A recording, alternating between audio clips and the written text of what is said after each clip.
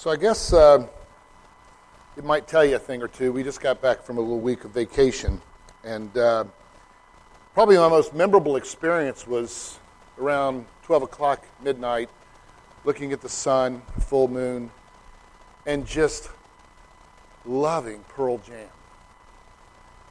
Now, just a few of you laugh because you were in the 70s and you know Pearl Jam.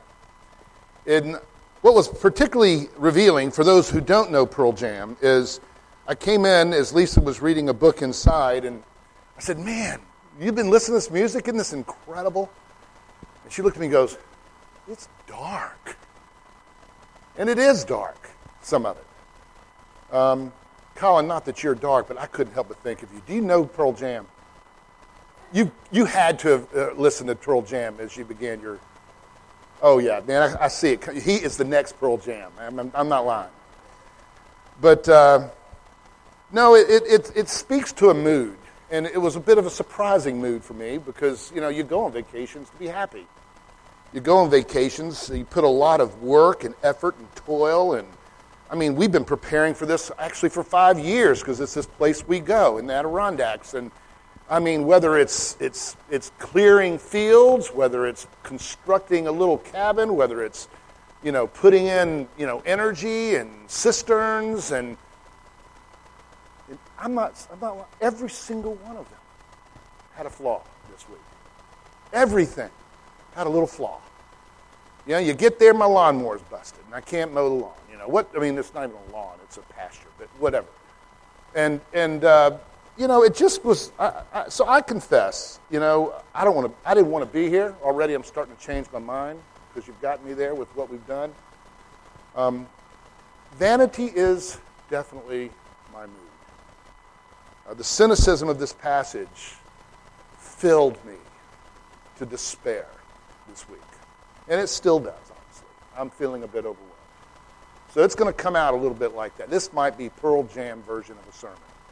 A little bit dark, a little bit moody, a little bit pissed. Excuse me, I should have said that. That is not right. I'm sorry. See, I told you. I didn't mean that to come out, honestly. It's my old self coming out. Too much Pearl Jam. I did listen, just so you know, so you don't judge me and throw stocks at me. I listened to the Lord's music too, you know, All Sons and Daughters, till 3 a.m. one night, and it was good. You know, I did go to church, okay? Just calm down. But I am what I am, and, you know, it's interesting. I told the elders when we were here that, you know, there's this tradition in the Scripture. You see it everywhere. We studied it in seminary. It's called enactment prophecy. There is this amazingly continuous and predictable pattern that the prophets, before they spoke, would be asked to live their prophecy.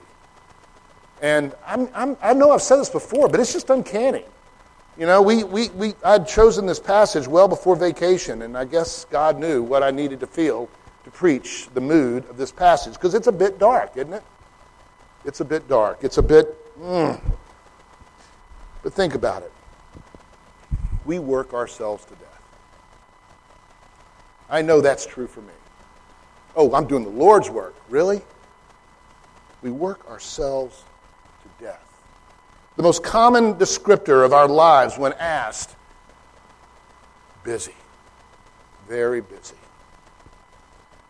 And while America ranks as one of the highest, if not the highest, in most rankings of hours worked in a career, I'm not talking about that kind of work or just that kind of work. I'm here talking about, yes, your career, but I'm talking about just how hard we work to be happy, to feel satisfied. It could be making your home and working the home, trying to make that home a place where you are satisfied. It could be planning and executing fun, such as an excursion, a travel, a second home in the place of your dreams, boating, golfing, camping, you can name it. But think about how hard we work just to do any of that stuff. How much study we put in, how much internet searching we do just to buy one meager golf ball. We just work to get everything perfect, to find satisfaction. Oh, but you say, no, I do good work. Yeah, well, I do too. You know? I know you're raising your kids. I know you're serving the world. But really, is that what's motivating us? Honestly, yeah, maybe sometimes. But with truth be known, there's a response to all that work. There's a mood that we bring to all that work. And the word that is used is anxiety, stress. And underneath that stress, if you do a pathology of stress, well, Ecclesiastes, Koheleth, he does it good. Because he exposes vanity. Vanity. All this work under the sun. Scorching, hot conditions. All is vanity. It's like striving after the wind. You know, and there are those moments when we are exposed, when we begin to see it, coming after a year of maybe the hardest work of my life, putting everything into a little 6-day week. All that work for my children, all that work for my church, all that work for my city, all that work for my home, all that work to have fun. And it didn't satisfy. It wasn't satisfying. And I was bare. And I know you know what I'm talking about. This passage, Lewis, again, I'll read it again, says it well.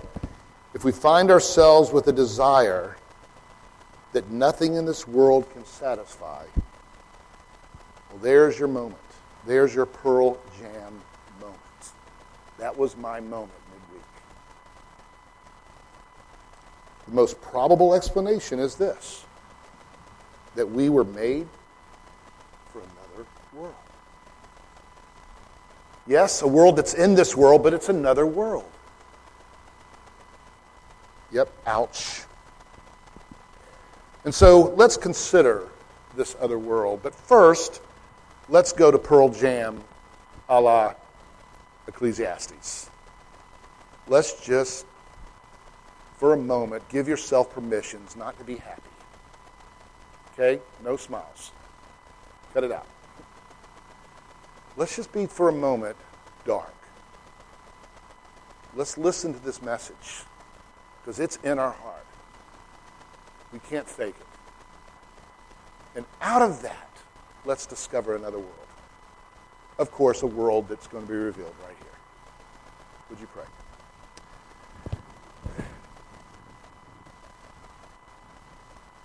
Well, come, Lord Jesus. In spite of me, come. In spite of us, come. Come and, we pray, lead us to that other world. A world that the devil cannot steal, kill, and destroy. But a world that is life and life abundant. We pray in Christ's name. Amen. Well, if you haven't read Ecclesiastes, just very briefly to get you into the world of Ecclesiastes, it's really about wisdom. It's one of the wisdom genres of Scripture.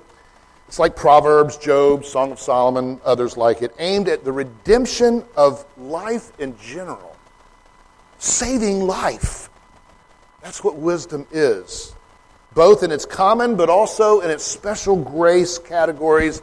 It wants us, especially in Ecclesiastes, to see the vanity of worldly wisdom. That we might therefore long for the wisdom, the true wisdom that is redemptive and life-giving.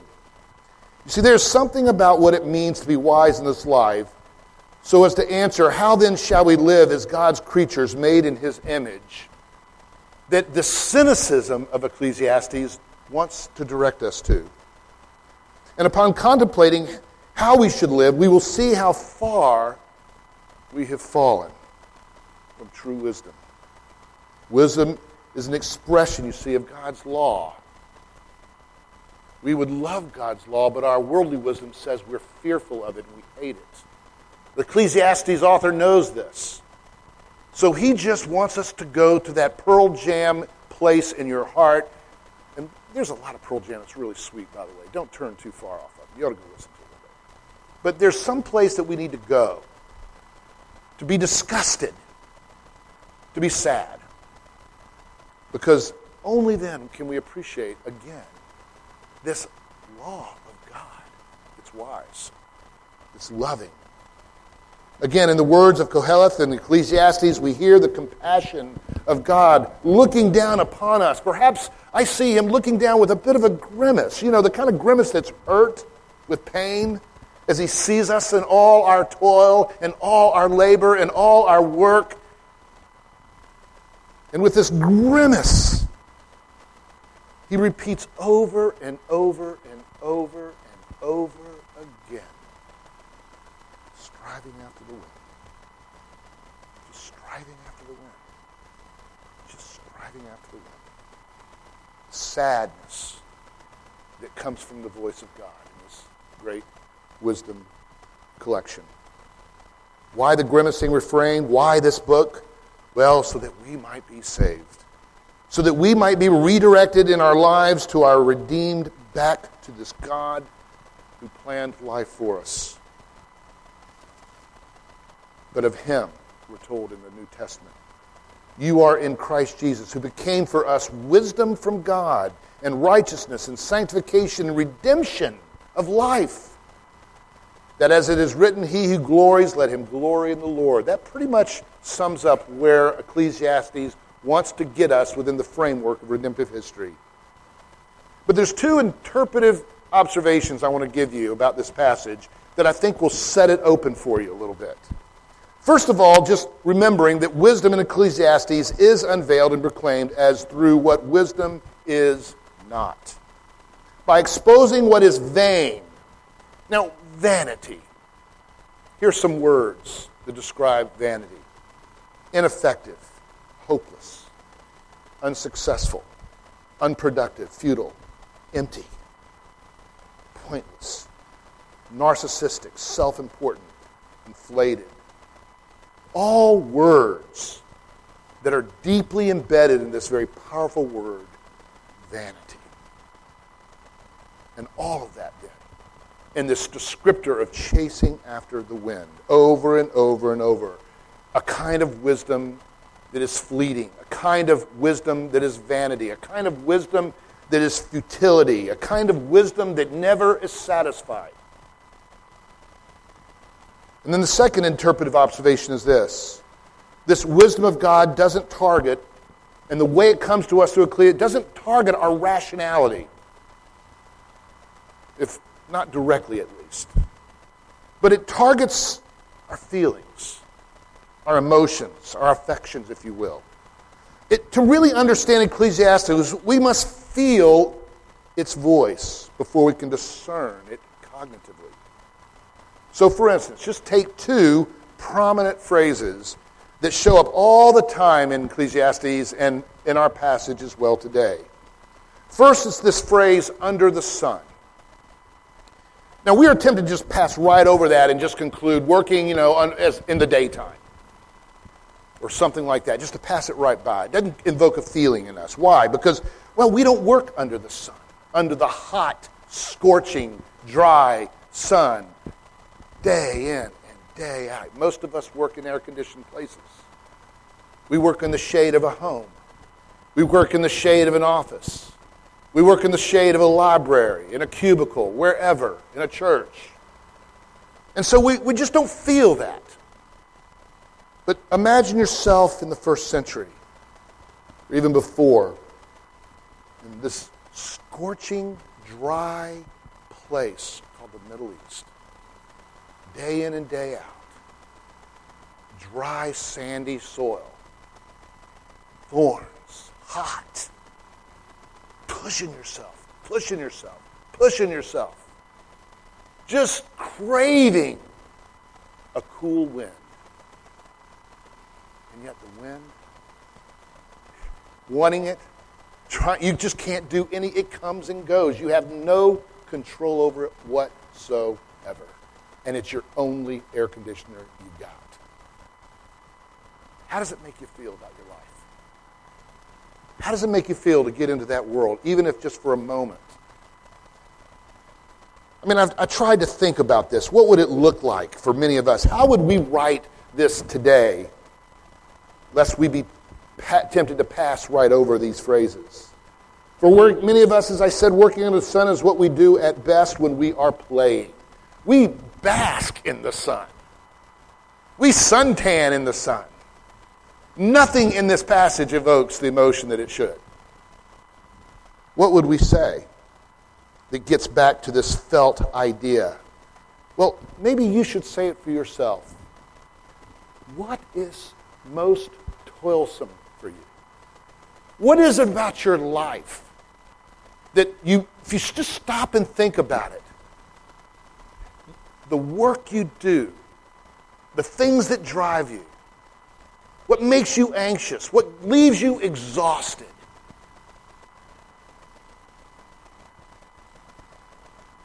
Perhaps the phrase would be under the schedule. The hectic, frenetic, feverish, rushed schedule. It dawns upon me every moment, every once in a while, that my whole life is driven by faster. Faster. How fast can I get this done? Because I have so many more things to get done. Faster, faster, faster, faster. Maybe it's that. The schedule is the scorching place under the sun.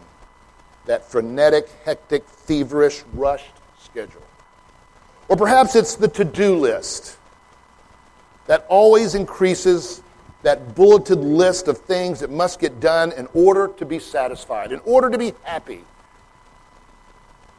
And every day the list starts over again and gets bigger.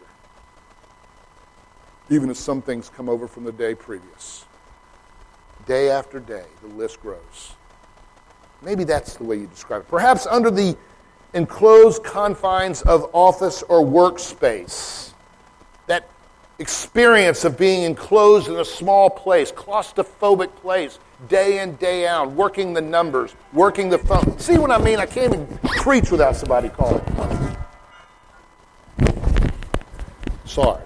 I got to learn to turn that thing off.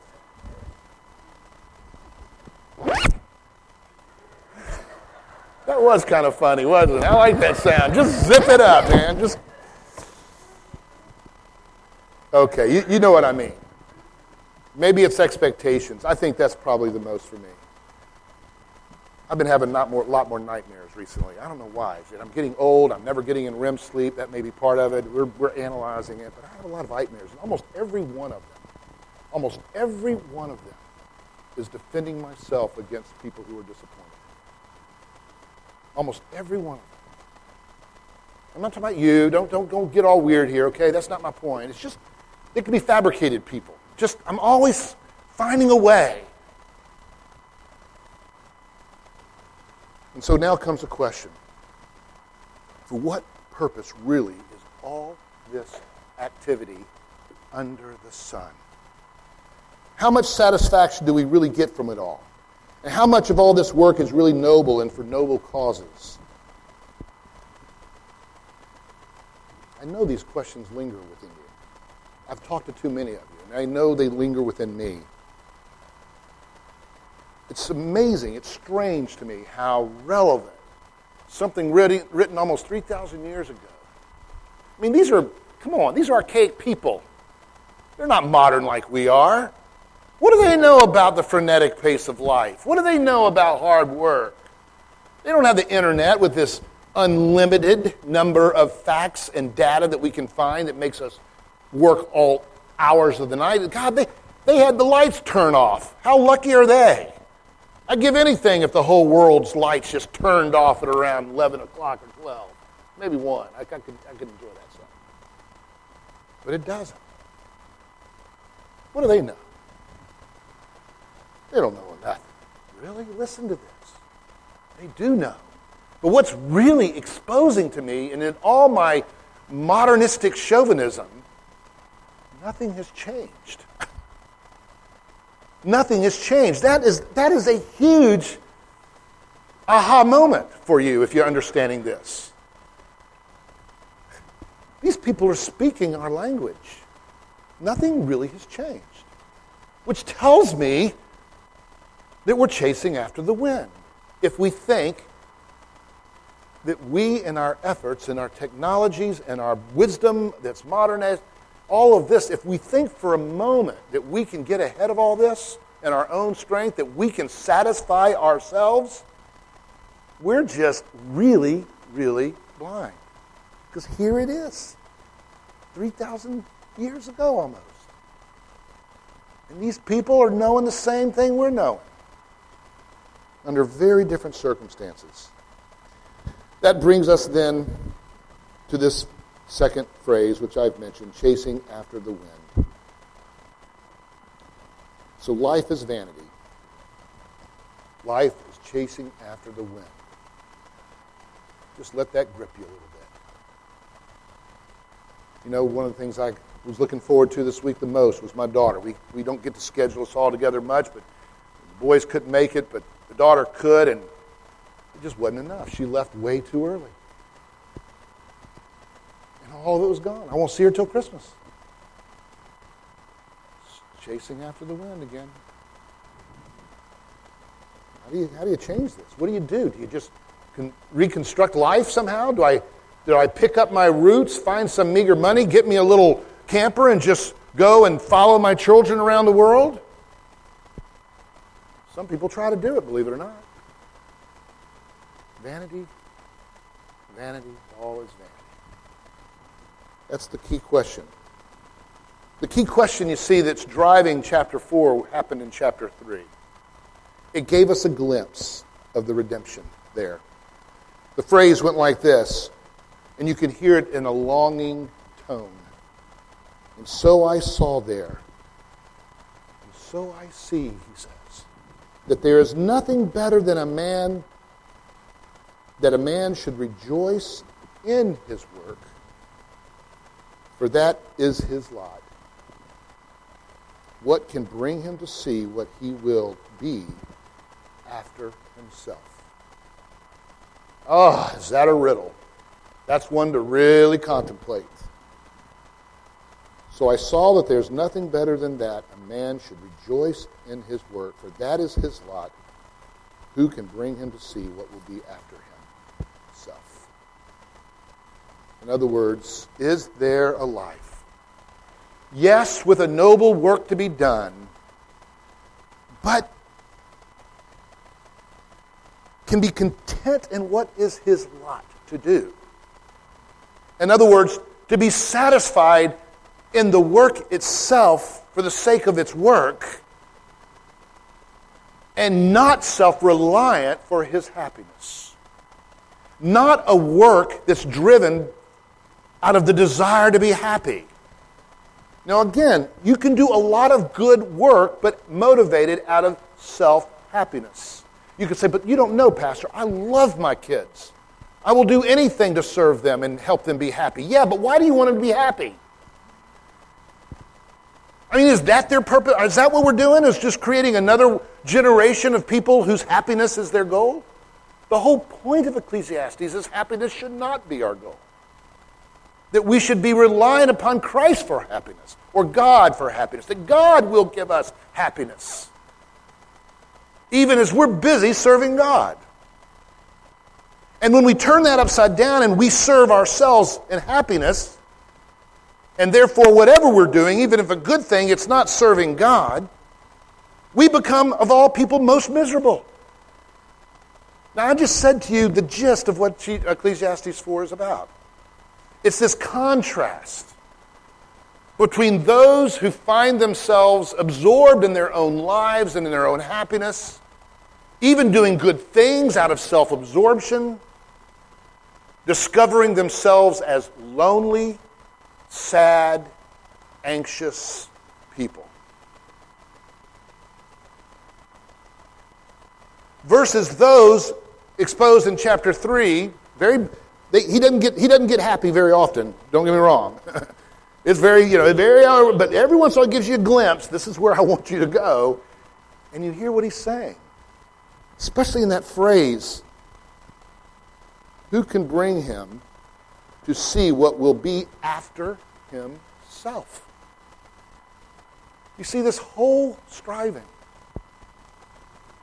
can be incredibly narcissistic. And narcissism doesn't extend just to me. It's everything that I identify with, my treasure that's me. My children, my home, my vacations, travels, all of that becomes a very self-absorbed, self-reliant, striving, working, hectic, frenetic, scheduling. Nothing is enough. When does work not then become idolatrous, as to do our work as unto the Lord? That's where we want to go here. But very briefly, notice then chapter 4, verses 1 through 12. I'm not going to get into the details of it. But it begins with, I saw all the oppressions that are done under the sun, and behold, the tears of the oppressed, and they had no one to comfort them. You see, everyone's so busy, it goes on to describe, self-absorbed in their self-reliant pursuit of happiness and satisfaction, that we don't realize that no one's there comforting you and you're not comforting anyone else because we're all self-absorbed. And as you saw, I'll say it to you right now, where this all ends is not into a passage that's talking about marriage, although it's a good passage for marriage. But he gets you to this place where don't you see what all your work is doing to you? It's making you a very pitiful person, a very lonely person, a very self-absorbed person. And the product of that is relationships suffer, satisfaction suffers, and happiness suffers. Don't you know, he wants to say in this proverbial way, that two are better than one, that their happiness is important to your happiness, that their warmth, that their protection, that they're this, and that in some way you do that in a manner where it's not for your happiness' sake, but it's truly for the sake of its work. And certainly our job is not to raise children in order to make them happy so that now they believe happiness is the goal of their life, because that's exactly what turns ironically on its head and you become the most miserable and anxious of people in life. There's something about giving. Cheerfulness in Corinthians 8 is identified with giving. It's more blessed to give than to receive, says Christ. And you hear that as, oh boy, here it comes. It's a moralistic. He's going to ask for more money. He's going to ask for more service. No, I'm not. No, I'm not. What I'm saying to me, no, I'm not. Don't serve this church to be happy, to get the accolades, to get this, to get that. There'll never be enough. It's no different for me. Maybe worse. You see, it just goes on. So this cause of oppression, we're oppressing ourselves. He says because there's no one to comfort each other in this pursuit. And he goes on and talks about that, this hopelessness of oppression, this lamenting. He goes on to say in the most graphic of terms, it's a kind of morbid cynicism. He said, it'd just be better to be dead, to live your whole life unsatisfied, to live your whole life never finding. Now, I know you're saying, I know what I'm thinking. Come on, Preston, life is good. I've heard you say life is good. It is good. To the degree that I live wisely, it can be good. So that's not the point. It's not all or nothing. This is a moment to be in Pearl Jam, remember? Let's just listen to it. Let it expose us. Don't get defensive. I'm saying that to myself, by the way, because I'm getting defensive as I'm preaching. Well, I don't want to hear this anymore. He talks about envy. I mean, just think about it. These are all the things. Anxiety, flag. Envy, flag. Comparison, flag. Looking at everybody's life, flag. If I had what they had, I'd be happy. If I had what they had, I'd be satisfied. If I get where they went, I'd be satisfied. It's just interesting. You know, it's interesting this week. Some of you know we're planning to go to where am I going? Zambia, Ndola. And it's been an incredibly frenetic 2 weeks, getting ready. You know, I'm teaching in a university. 75 students are going to be there, and I need all these handouts and syllabus and all this kind of stuff, doing all that while we're going through Impact Week and everything else. It's been frenetic. And then she calls up, the dean calls up in the, or emails in the middle of the week and says, we're really excited about you coming. There's a buzz, da-da-da. We would like to have a convocation since it's the 500-year anniversary. Would you be willing to deliver a lecture for the whole university? And we're going to invite the whole Protestant communion of Zambia. I'm not lying to you. No, I went from, what an honor, thank you, that's what I wrote, to, and I'm not going to say the word. And it's interesting what that reveals. What a sinner, what a screwball I am. No, really. Am I going for the Lord? I wouldn't have anxiety. I could, without a note, speak the Lord. I could, without anything, go through and talk about, the solas and talk about the great effect of the Reformation upon the church and ecclesiology. That's what they want me to do. They want me to talk about confessional theology and ecclesiology. Can you imagine that? My whole life study. Okay, great. But if that's really what it was, which I want it to be, pray for me. I want to speak and really speak into their lives and into their churches. But what I'm starting to do is talk about what kind of lecture is going to be well received. Blah! That's gross. That's vanity. That's what I am, vain. Your pastor is really vain. And he says it right. It's like morbid. Death would be better than such oppressiveness of anxiety and all of this stuff. Now, he's not, you got to understand this. This is not a guy talking about suicide or anything like that. He's trying to wake me up. Sitting under the moon, listening to Pearl Jam, contemplating this passage. And he did. In this cause of loneliness, then I saw that all toil and all skill and work come from a man's envy of his neighbor. This also is vanity and striving after the wind. Oh, when they compare me to all the other lecturers that come over here, what will they think? I'm really embarrassed to admit this. This is really gross stuff. Our homes, children, comparing them to our other children,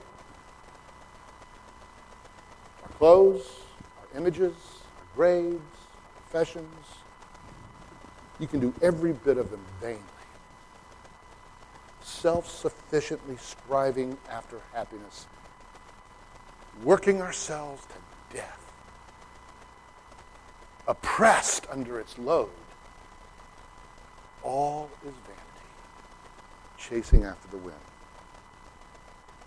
And all this work results in then bringing us to verse 7 through 12. He says, better is a handful of quietness than 2 hands full of toil and striving after the wind. Oh, did you hear it? The breath of fresh air? It's okay.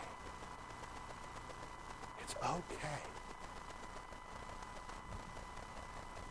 to be still.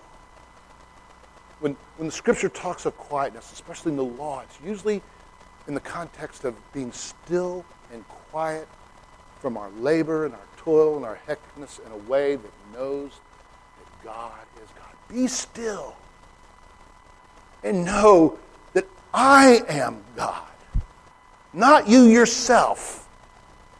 You see, that's the point. We're into ourselves. Know that I am God. Be still. Better is a handful of quietness than 2 hands full of toil and striving after the wind. Trusting God. Resetting that button. Saying, God, I will work the work you gave me today, and that'll be enough. And I'm not going to compare what others did. I'm just going to do the work faithfully that you called me to do today. One handful of quietness. And that's where he comes in and says, and don't you see? To be reliant on others, to trust that God is working through other people and not just you. That you're not the savior of Zambia. I mean, how ridiculous is that? It's putrid, it's ridiculous. It's gross. Now, granted, I would never say that's what I believe. Never in a million. Like, oh no, I'm worthless. I can't do anything. That's what I would say if you asked me. Oh, it's all the Lord. It's all God. Kumbaya, blah, blah, blah. But then I'm anxious, and that says that's not about God. Anxiety is never about God. It's about me. It's just the truth. I need God's Spirit, the wind. It is interesting, this striving after the wind, striving after Ruach. I'm sure the Hebrew read the Hebrew right and understood that Ruach is also the same word that enters into creation and gives it life, the Spirit of God hovering over the nothingness. Oh, do we need the Ruach of God, the wind of God, not the wind of my temporal making, but the wind of God, this quiet Ruach. That's what it says, the quiet Spirit of God. Better is a handful of quietness than 2 handfuls full of toil and striving after Ruach of this world versus Ruach of God. 2 are better than 1. That is, self-sufficient, driven satisfaction will never be as satisfying as our being in relation to God and relying on Him. Trusting that He will bring happiness even as I'm busy doing my work for Him. I don't have to stop life and make myself happy. Just do the work He's called you to do, Preston. Do it without the anxiety. Do it without all the hectic, frenetic stuff that you pile on it because of your own narcissistic vanity. Just do it as unto the Lord. Do this good work. Trust the Lord.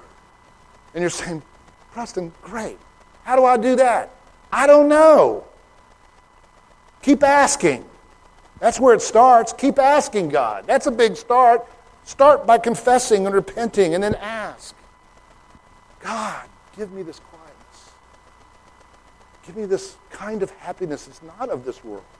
Give me this other world. That's what He's asking us to think about.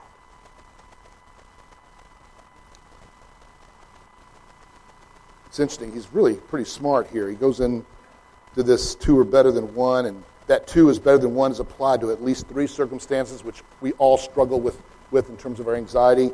It talks about the absence of an heir when only one. Isn't that ironic? We often think of our legacy. We often think of what it is I'm leaving behind. Well, that's not all on you.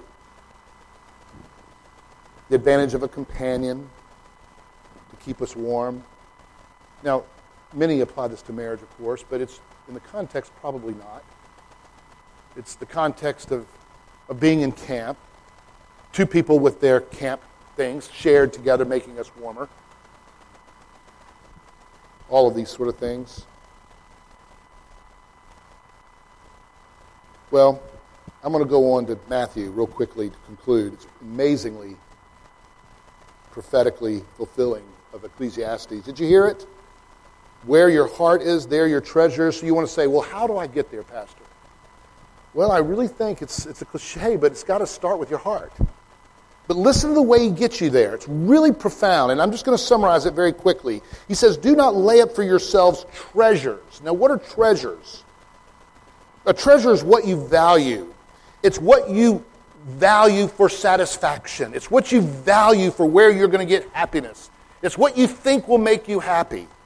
And what's interesting is he says, do not lay up for yourselves treasures on earth, and he goes through the fact that they will always not satisfy you. You will never get ahead of it when it's on earth. You won't. Your vacation house won't do it. Your travel schedule won't do it. Your home will not do it. Your degree will not do it. Your publishing won't do it. on and on and on and on and on. When it's done in vanity, it's striving after the wind. He says it just like that. Do not lay up for yourselves treasures on earth. And treasures on earth are not just material things. It's pointing to our self-sufficiency to manipulate this world, to work this world. That's why he comes up with a kind of a parable, if you will, that it's you can't love both God and what? Money. Now, money is not the issue. It's the power to maneuver the world with it that's the issue. It's the power to manipulate the world. Now, maybe your currency isn't dollar bills. Maybe your currency is degrees or publishing or reputation or whatever it is. That's the point. You can't love the currency of your life, what you grab hold of to manipulate the world to your satisfaction and happiness. You can't have that and also have God. Does that make sense now to you? It seems so trivial before, doesn't it? If all you're thinking about is, oh, God hates money, he doesn't hate money. What he hates is what it represents, this mammon. The mindset here in the context of laying for ourselves treasures on earth, seeking by our own ability and reliance to manipulate life through my hard work and toil. So treasure what you value, where you look for satisfaction. And then he picks up with this idea and he calls it, and he clarifies it. He says, so the eye is the lamp of the soul, the body, the whole person. The eye, so just as your eyes kind of are what gives light to the soul, it's what you see that then you want to feed you or satisfy you. He says, the eye is the lamp of the body, so if your eye is healthy, your whole body will be full of light. What he's saying there is if your treasure is a healthy treasure, a real treasure, then you will be delighted. You will be happy. You will have abundant life. If your treasure is the right treasure. But if your eye is bad, your whole body will be full of darkness. He's saying exactly what Ecclesiastes is saying. Anxiety, covetousness, greed, envy, darkness, darkness, darkness. Pearl Jam all over. I'm really giving him a bad rap. He can be very hopeful, actually. There's some good stuff in Pearl Jam. If then the light in you is darkness, he says, how great will be that darkness. So it starts, you're asking, where does this, how do I get out of this? Well, it starts with your treasure. It starts with what you see and you desire. And you say, well, how can I stop seeing what I desire? Well, one thing you can do is stop looking at it. Get rid of every magazine in your house, if you need to, that tempts you to look at a treasure that's earthly. Just get rid of it. I know. I'm hearing, Lord, I hear it. It's coming at me 10 times a matter. Well, isn't it all right to be happy in this way? Isn't it all right to enjoy all God has enjoyed? Isn't it all right? Yes, it is. That's not the point. Let God give them to you in His proportion, in His time. Focus on what it is you can do that is for Him and for His glory and faithfulness. But you need to know, when the Lord says, if your eye causes you to sin, pluck it out. Another way to say that is pluck away whatever it is your eye looks at that causes you to sin. So there are some things you can do. You can pray. You can repent first. You can pray. You can flee temptation. If you go back to James, I'm doing this paraphrase, but he talks about how all of this starts in the heart. It comes through the desires, your eyes, into sin. So you start in your heart. You ask God to give you a new heart. You need to be born again if you're not already. You really do. And then we need to be born again 1,000 million times over. And I don't mean that in justification 1,000 times over. I just mean it's a continuing work of the Spirit illuminating us with new eyes and new things to see. And it's a work of the Spirit. You got to pray for it. I need to pray for it. But then we're going to get rid of some temptations. You're going to go home today, literally, and you're going to say, out. This magazine's out. Or this TV show, I know.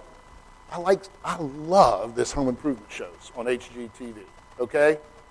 I just love doing things with my hands. I crave it. And I sit there but I might have to turn it off, especially the one on beach bargains. You know what I'm talking about, the beach bargains. I can you're nodding. Thank you for at least telling me I'm not the only person here.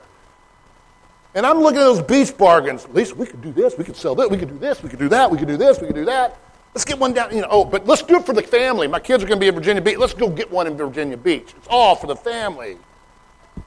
I mean, it's sick how good we are. No, it's not. Not necessarily, at least. Did you know what I just did? I gave room for it to be. Oh, well, I don't know. And he goes on to talk about this. Your heart, your devotion, temporal things. Well, let me just stop right there. Ask yourself honestly. Give yourself permission, honestly, for God to expose your heart. And to get you there, think about where you are anxious, what you do envy in other people's lives, where you are prone to work yourself to the bone.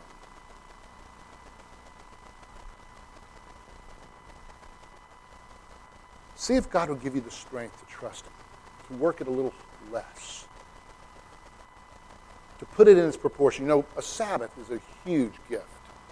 And I've said this every time people ask me about it. We need the Sabbath because it is a real reality check. If I can't give myself Sabbath every day to be quiet with the Lord and to pray and to think and reflect, if I can't give myself God commanding me to every Sunday, I mean, whatever you describe it, sun up to sundown, where you say, I will stop, and you find yourself not able to do it,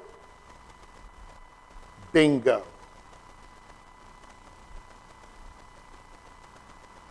Guilty. And confess it. Can the Lord give you a quiet place one day of the week? Would you receive that as a gift from Him? You'll be surprised what you can do when you can do it with a clear and unanxious mind through the week.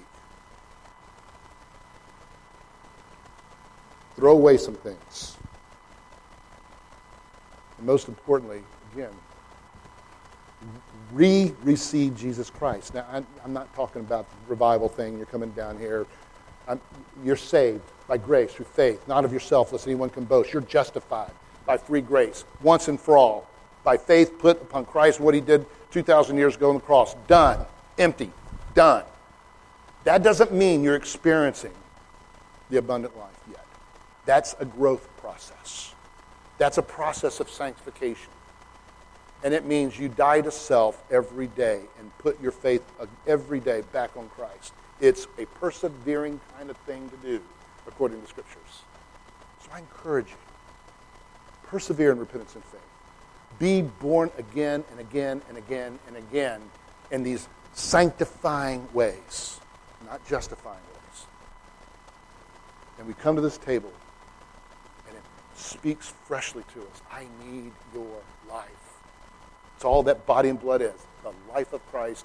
Oh God, the life of Christ needs to be in my soul, my heart. Would you pour your life into my heart? Would you change my values? I need you, Jesus. And if you're not a Christian,